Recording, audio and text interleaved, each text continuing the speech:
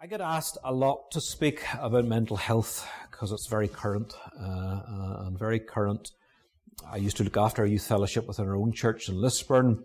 I'm now too old for that. I reckon I'm too elderly to be relevant to young people. So there's younger people do that, but still get asked to speak about mental health. And certainly as my work goes as a general practitioner, it's a big part of what I do. And if we think about mental health, it's a very broad topic, and it ranges, maybe if we think of it as a spectrum, at one end we've got depression, maybe, there at one end, and at the other end we've got anxiety. Now the trouble is most people who come with symptoms don't necessarily fit at that end or at this end, but they're somewhere in the middle. So very often those two terms get used interchangeably. And then we add to that all the other mental health problems that we have in society today: drug addiction, alcohol abuse, glue sniffing it was back in my time. Things have changed. It's drug taking now, I guess. Self-harm, that's a bit of an epidemic in schools, in your schools perhaps. Social media and all the problems that come from that. Bullying. It's a whole wealth of stuff, and I'm happy for you to ask me about that. Now, what we're talking about tonight specifically is about anxiety. So I want to chat about it first, and then we're going to look at God's Word and find some help from His Word. Okay. Now, tell me what anxiety is like. Give me some of the symptoms that you might feel if you're anxious. Now, immediately you will feel anxious because I might pick you out. I'll give you one. I might be trembling, I might be shaking. So that might be a sign that I'm anxious. What else might we feel? You tell me, girls. Fear, yes. So how would that manifest itself? What would happen to my body if I was fearful or anxious? What happens to your voice or your mouth or your knees, or what can happen to you? Give me some symptoms of what you might be if you were anxious. Yes, so some people when they're anxious can be sick, and maybe some of you when you went to school, there was sickness came, and really the sickness was there because you were anxious about exams or something that may be coming up at school. So yes, sickness. So we've got shake in the hands, we've got sickness. What else might you feel if you were anxious? You guys, you're going to know. What can happen to your voice? Get trembly, wouldn't it? And what happens to your mouth? What would happen to it, fellas? If you were nervous. It's all dried up. Yeah. So, and the knees would knock, wouldn't they? Yeah. And these are all symptoms or signs that you're anxious. Okay. But you know what anxious is like. You've heard of the flight or fight reaction. So if you're out there in the fields, down the Studer Road, and a big bull comes on the other side of the gate, and suddenly you realise that gate's not closed, and this boy's coming after me, that you would feel fear, alright? You'd be scared. That's what we're talking about, okay? Or maybe you've been in the playground, fellas maybe particularly, and some big bullies come up and give you a shove, and do you stand up to him, square up to him, raise the fists maybe, or do you run? That's fear. Okay, that's what anxiety is like. It's that fight or flight reaction that we all feel when something happens to us. Now, what we've described is the fear that you would feel in a situation, in a dilemma, in a problem. The bull at the gate, someone in the playground who's bullying you or saying something about you. That's a momentary thing. That's panic. That's fear takes hold of you. The sort of anxiety we're talking about tonight is that sort of fear that lasts all of the time. So it's not just that I'm anxious when that happens to me, but I'm anxious or fearful or nervous all of the time. And that's the sort of anxiety that we want to think about tonight. Now, the story will vary from person to person and just exactly what they might feel. But there is help for those who are anxious. One of the questions I was asked was, why do we get anxious? Anybody want to offer an answer to that? I don't know who asked it, but anybody else want to offer a thought about why we get anxious? Why do you folks get anxious? Now you tell me why you get anxious. As an adult, I can tell you about all sorts of reasons why I might get anxious, but why would young people get anxious? Overthinking things, yeah.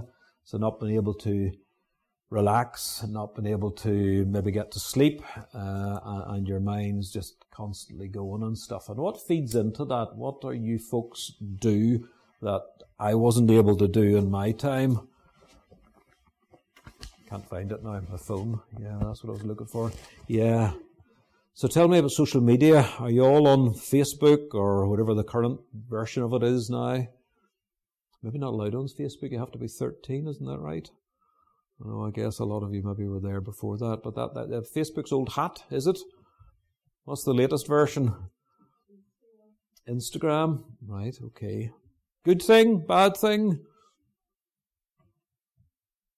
Not sure. What about you guys? You got Instagram, are you on your phones and stuff? Okay. Do you turn it off at night?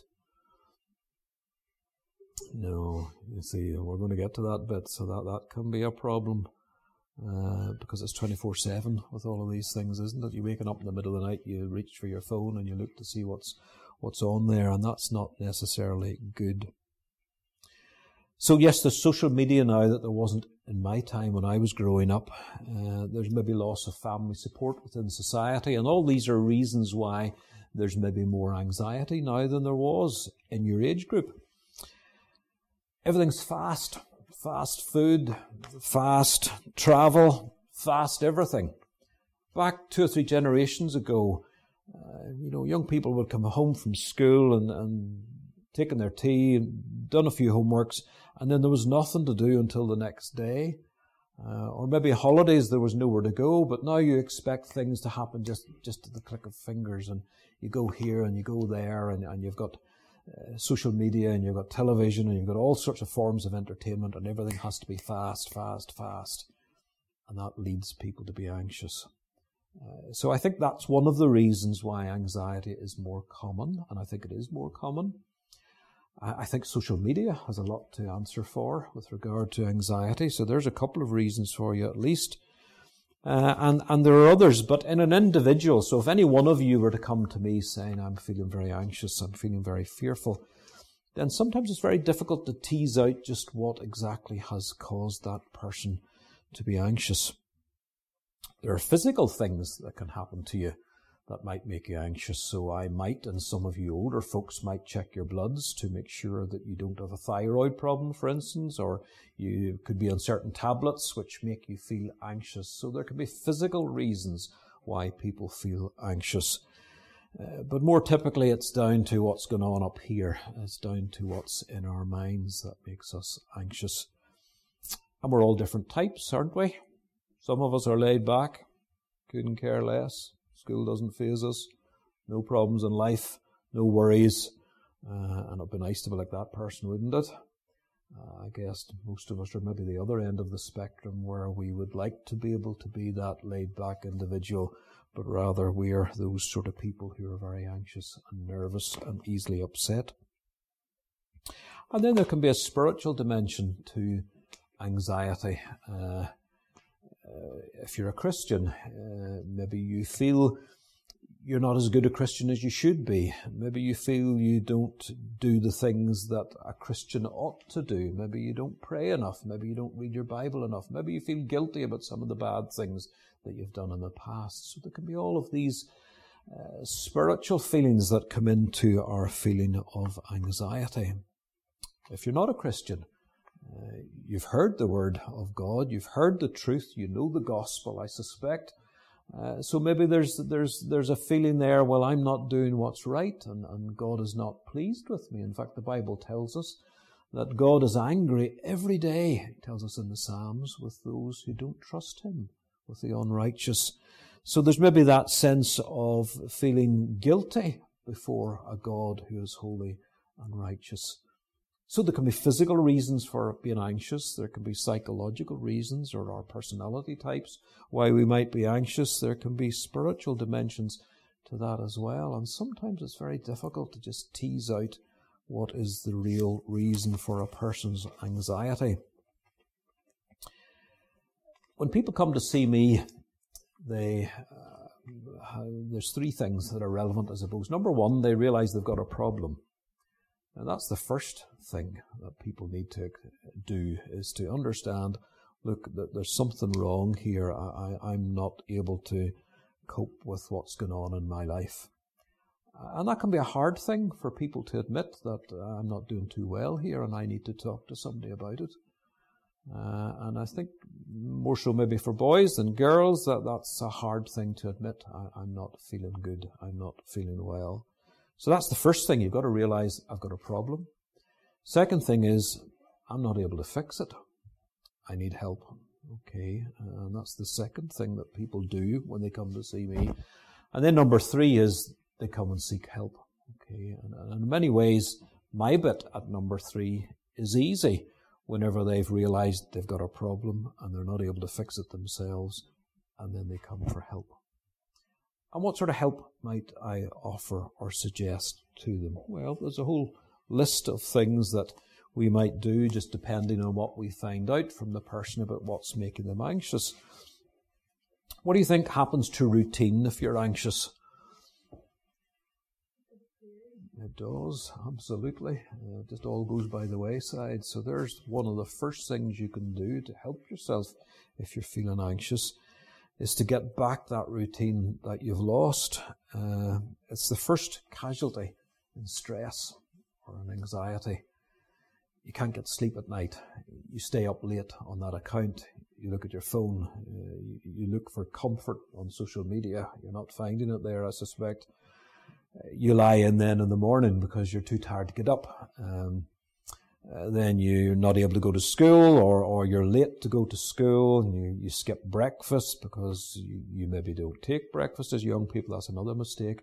And routine goes out the window. And suddenly your life becomes a disorganized mess. And that's very common in those who become overly anxious. And so one of my first suggestions is get back into routine again. Keep a proper bedtime. Keep a proper meal times. Take exercise. Get away from the books if it's the books that are making you anxious. Get away from social media. Turn it off at 9 o'clock at night if it's that's making you anxious. Take regular meals. Take some exercise. Get away from the school books if that's what it is, or maybe get to the school books. Maybe that's more relevant to some of you.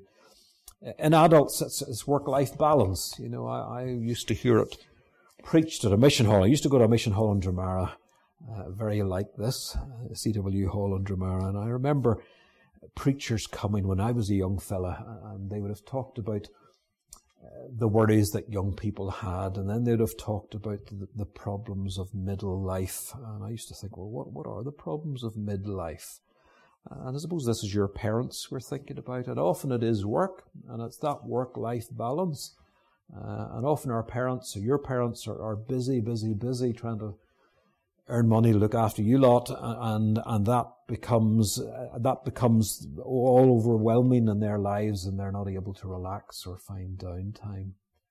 So that can be a problem for those in middle life. And then in old age, it can be to do with health, and we can be anxious because the health starts to fail and we're not able to do the things that we used to be able to do, or we feel regrets about the things that we once did and can no longer do.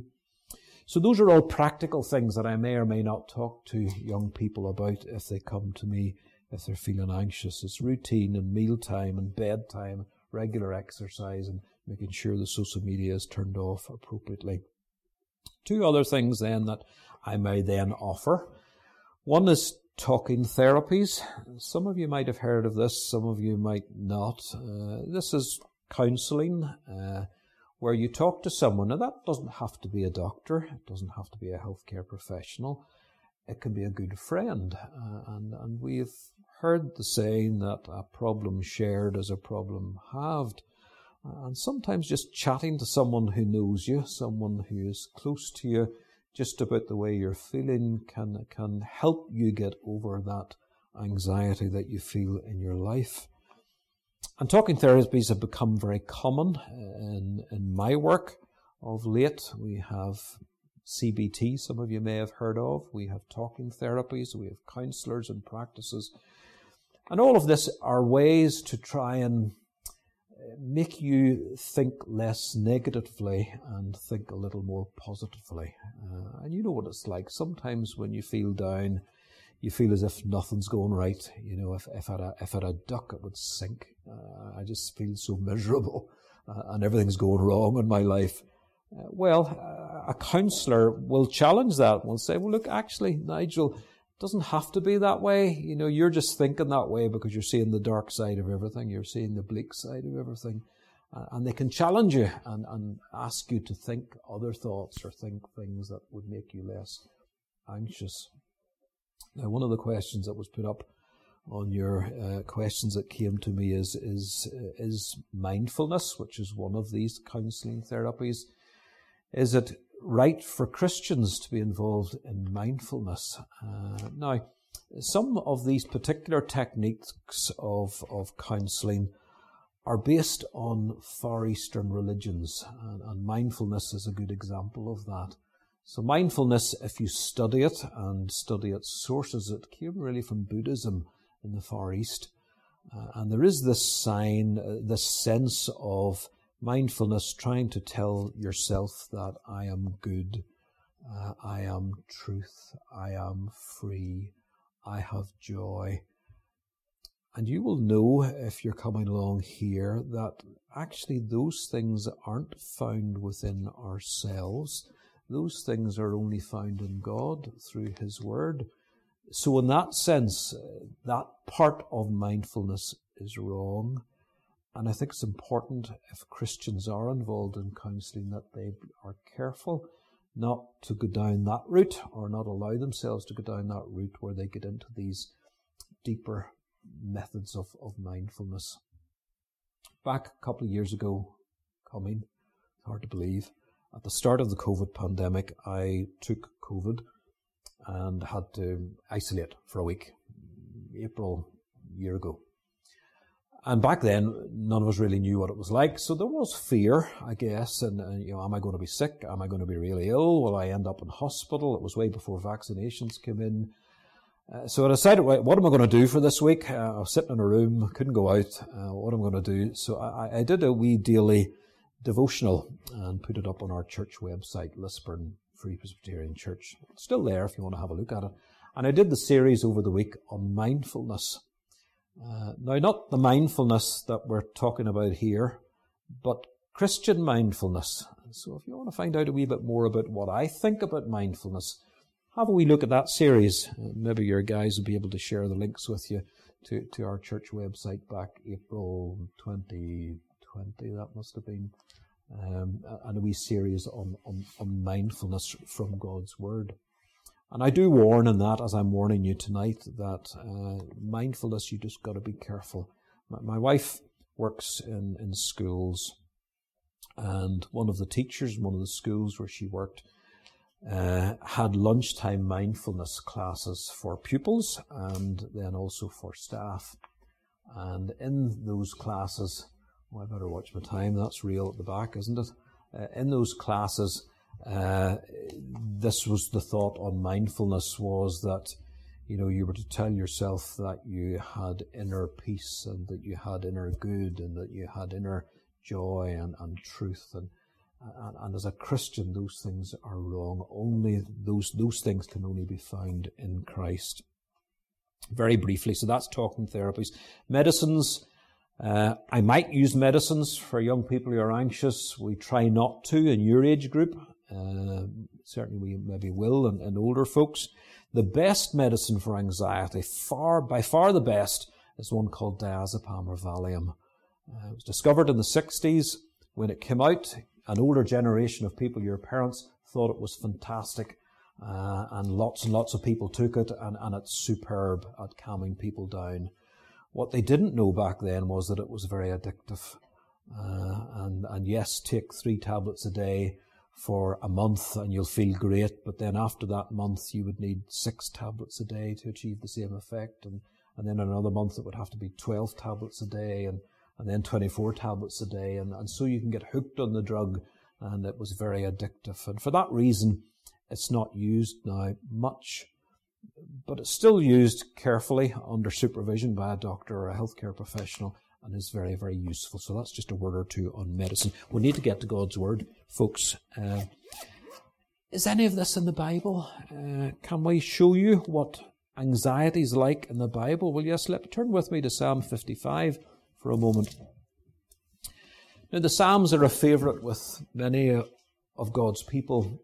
Why? Well, simply because there is a psalm that suits every mood that you might feel. If you can't sleep, read Psalm 4. If you're anxious, read Psalm 55. If you're depressed, Psalm 42, 43. If you feel that, why do other people get away with bad things and yet here I am as a Christian and I'm not enjoying life, and you're envious of the ungodly, Psalm 37 or Psalm 73, turn the numbers the other way around. So there's a psalm for every mood that you might feel. And I want to look at one here just very briefly, Psalm 55, that's all about anxiety. Okay, let me read just a few verses at the start. Give ear to my prayer, O God. This is David. He says, and hide not thyself from my supplication. Attend unto me and hear me. I mourn in my complaint, and I make a noise because of the voice of the enemy, because of the oppression of the wicked. For they cast iniquity upon me, and in wrath they hate me. My heart is sore pained within me, and the terrors of death are fallen upon me. Fearfulness and trembling are come upon me, and horror hath overwhelmed me. And I said, Oh, that I had wings like a dove, for then would I fly away and be at rest. Lo, then would I wander far off and remain in the wilderness. Selah, I would hasten my escape from the windy storm and tempest. Did you see the words there that would suggest that David was anxious? He talks about fearfulness, trembling. We spoke about trembling earlier on, didn't we? He was trembling. He was fearful. He felt overwhelmed. He felt he couldn't cope with life. And he wanted to flee. He wanted to run away. He says, Oh, that I had wings like a dove and I could get away from this. There's the flight response that David had. He didn't want to be where he was. He was fearful and trembling and overwhelmed, and he wanted to disappear somewhere else where it would be calm. So David, the psalmist here, is anxious like you and I might be. What does he do? We better come to this quickly. Well, there's always instruction in God's Word. Those of you who have a title to the top of the psalm, and actually the titles are part of God's Word. They're not just additions by those who have written the Psalms or translated the Psalms. The title to this psalm is a fancy word called Maskil, if you see it there. And if you have a margin in your Bible, it'll tell you that it's a psalm for instruction. So not only have we got a psalm here that's about anxiety, but we've got a Maskil psalm, which means it's a psalm to instruct us. Okay, there's 13 of them in the book of Psalms, and every one of them is for instruction. There's a wee afternoon exercise for you some Sunday afternoon. Find the other Maskil Psalms and see what they talk about. The one on depression, 42 and 43, is a Maskil Psalm. So there's lots of Psalms that are Psalms for instruction. What's the instruction in this Psalm? Okay, we'll look down to verse 16. As for me, here's what the instruction is. As for me, I will call upon God, and the Lord shall save me. Evening and morning and at noon will I pray and cry aloud, and he shall hear my voice. There's the first thing that we're instructed to do. Prayer. Sometimes the last thing we do when we're anxious. We think of complaining to everybody else, but do we take it to the Lord in prayer? Do we take it to our Heavenly Father? Do we ask His advice? Do you see the routine of prayer there also? Evening and morning and at noon will I pray. You remember Daniel? He prayed. He opened the windows toward Jerusalem, prayed 3 times a day. Maybe there's weeks go past when we don't pray. Days go past when we struggle with our fears and our thoughts and our anxieties, and we don't pray the way that we ought. There's a routine we need to get into. What did Joseph Scriven say? Joseph Scriven was from Banbridge, saw a lot of trouble in his life.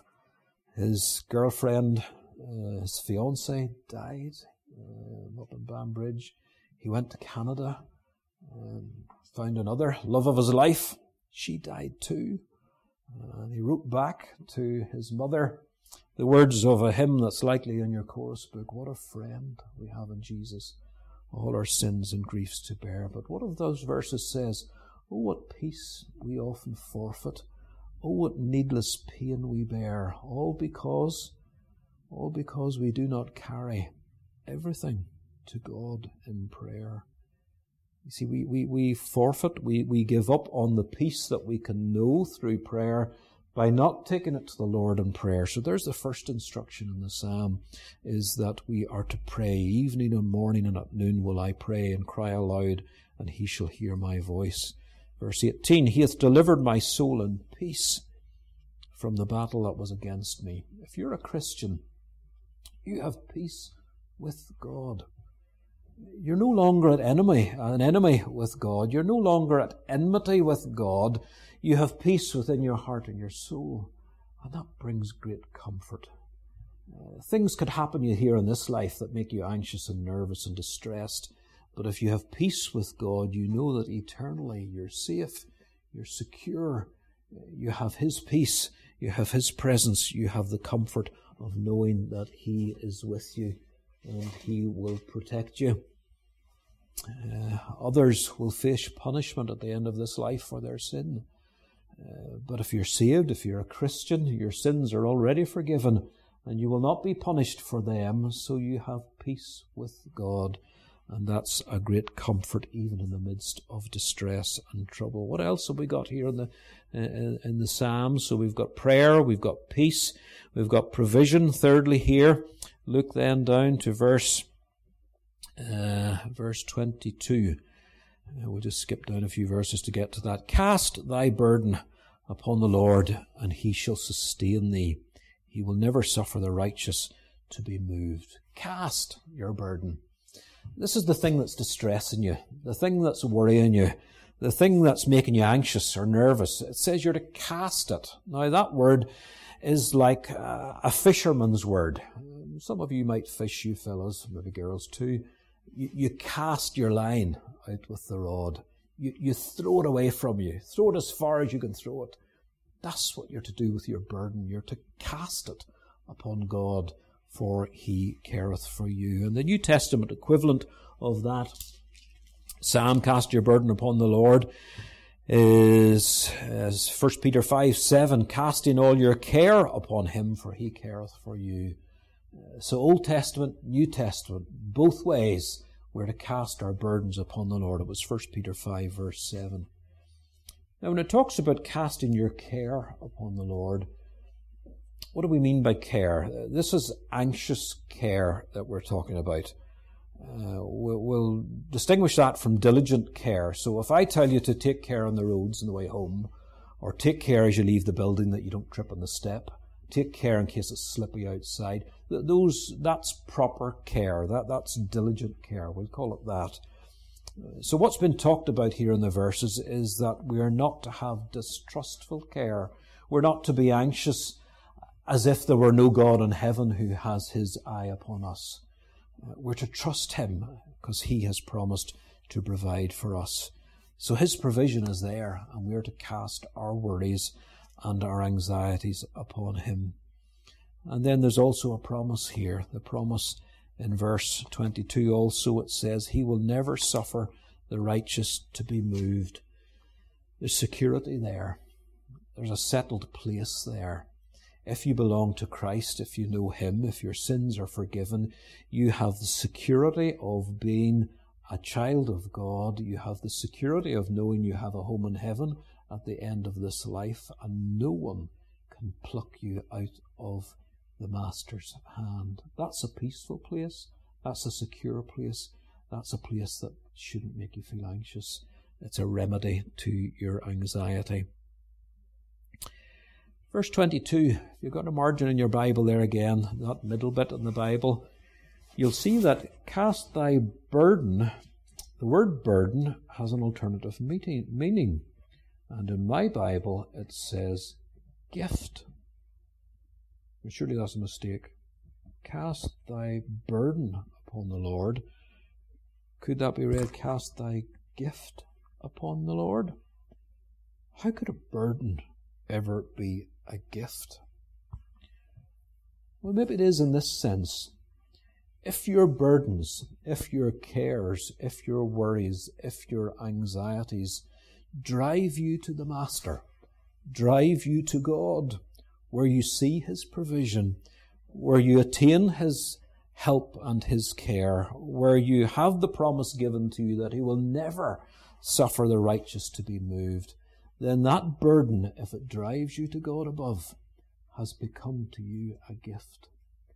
It is God's gift to you to so burden you to drive you to His loving arms.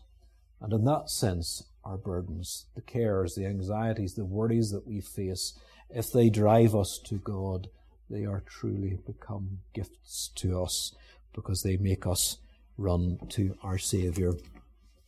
Final verse I'll give you, the time is going. Philippians 4 verse 8. It's got to be a favourite of mine.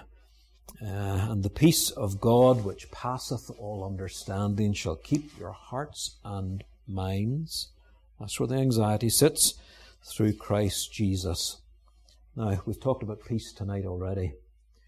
We've got peace with God if we belong to Him, if we're Christians.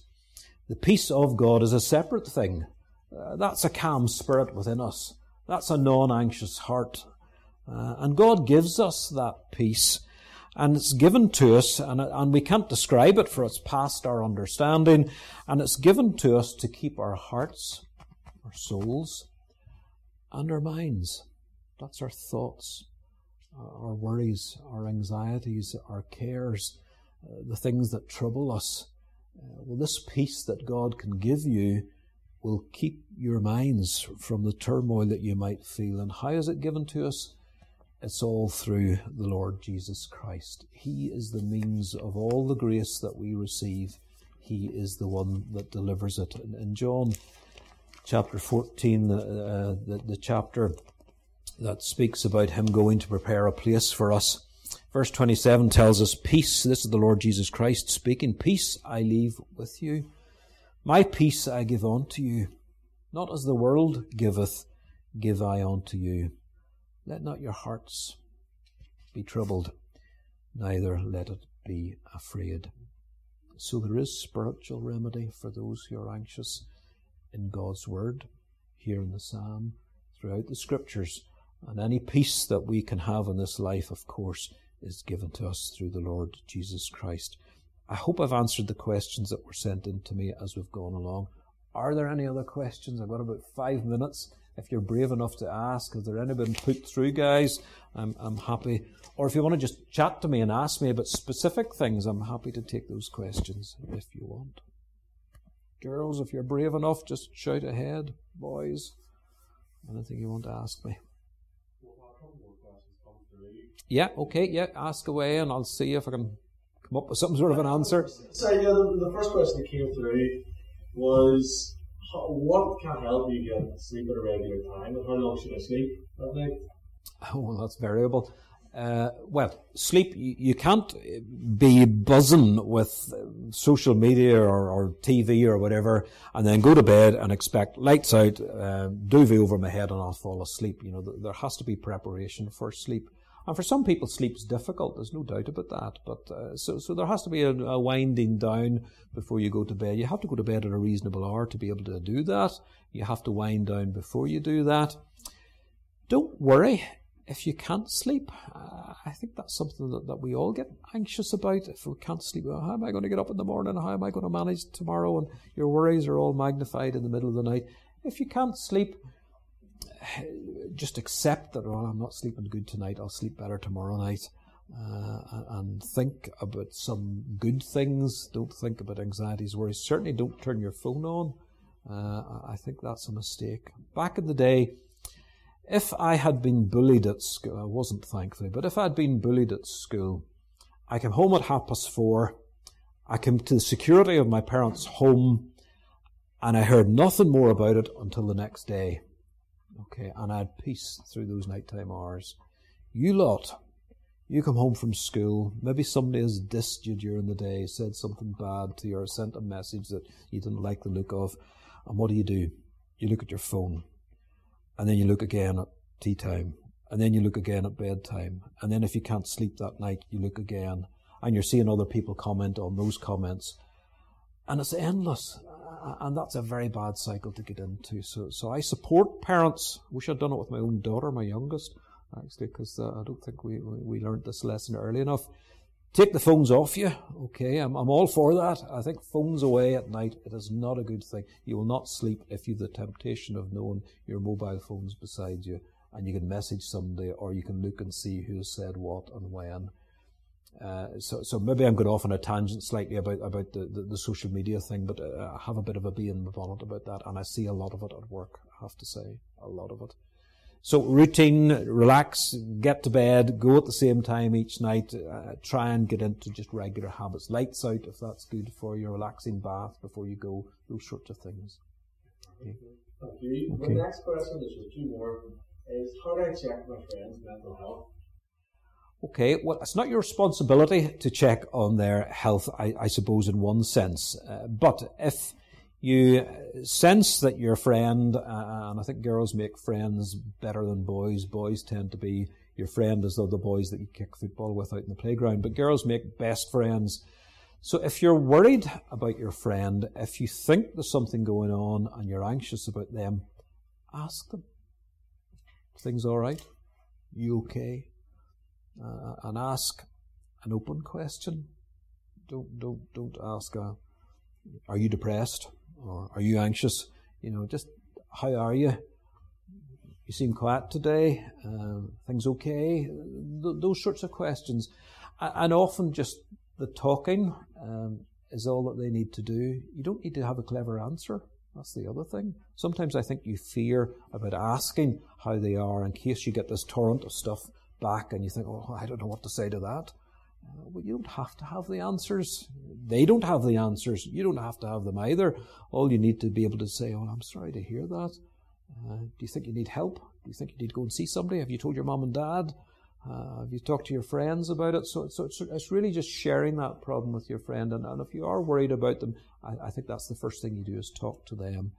If your worries go beyond that and you're in school setting, then obviously as teachers, if it's a home setting, talk to parents.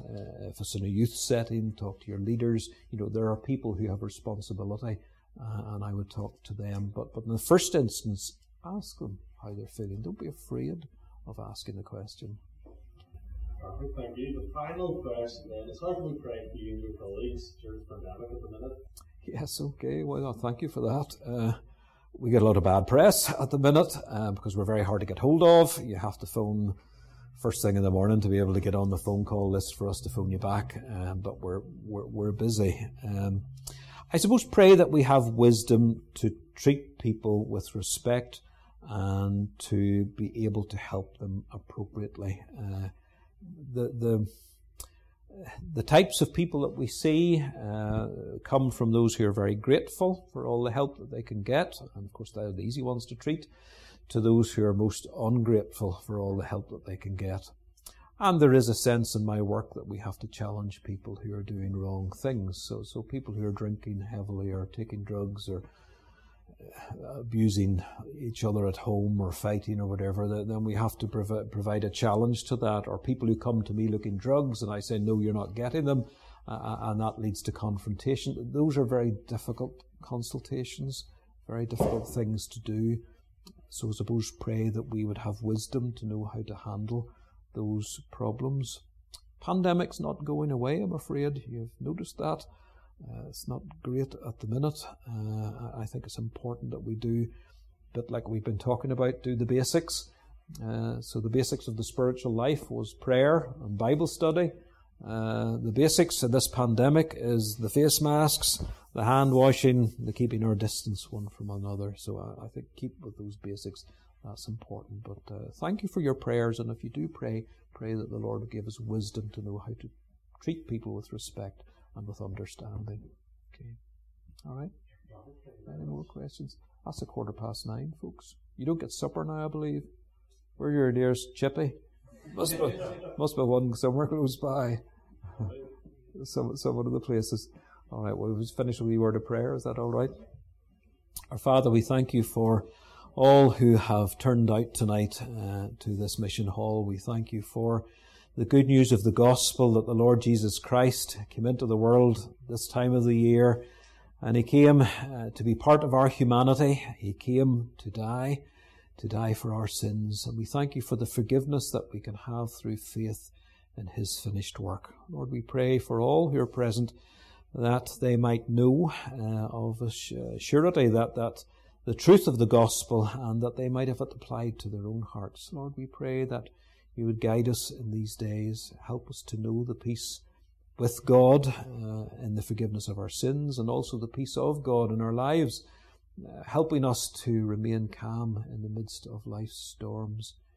We thank you for the motto here in Lestuder. We thank you that it speaks of the mind of Christ being in us. Lord, give us something of that mind that Christ had. It was a mind of lowliness, Father. It was a mind of humility, a mind of servitude. Lord, help us to have that in our lives and in our minds, and not seek rather to be pompous or to seek our own vain glory or to be full of pride or to be all puffed up, but that we might have the mind of Christ. And so, Lord, we pray for the group who meet here regularly. We ask that you would bless them, bless the leaders and their efforts, bless all the young people who are gathered together, help them in school or at university or on the workplace. Lord, wherever it is, we pray that they might help from above, and that they might know a sense of your presence in these difficult days. Lord, help us to have an appetite for your word, to read it more regularly, to pray over it, to be regular in the means of grace, to not forfeit peace by neglecting prayer, and help us to honour you and your word through all that we do and say. So bless us tonight. Take those who travel a distance to their homes in safety. And Lord, we pray for tomorrow, for the Lord's Day, that you will bless us in our places of worship. We ask in Jesus' name. Amen.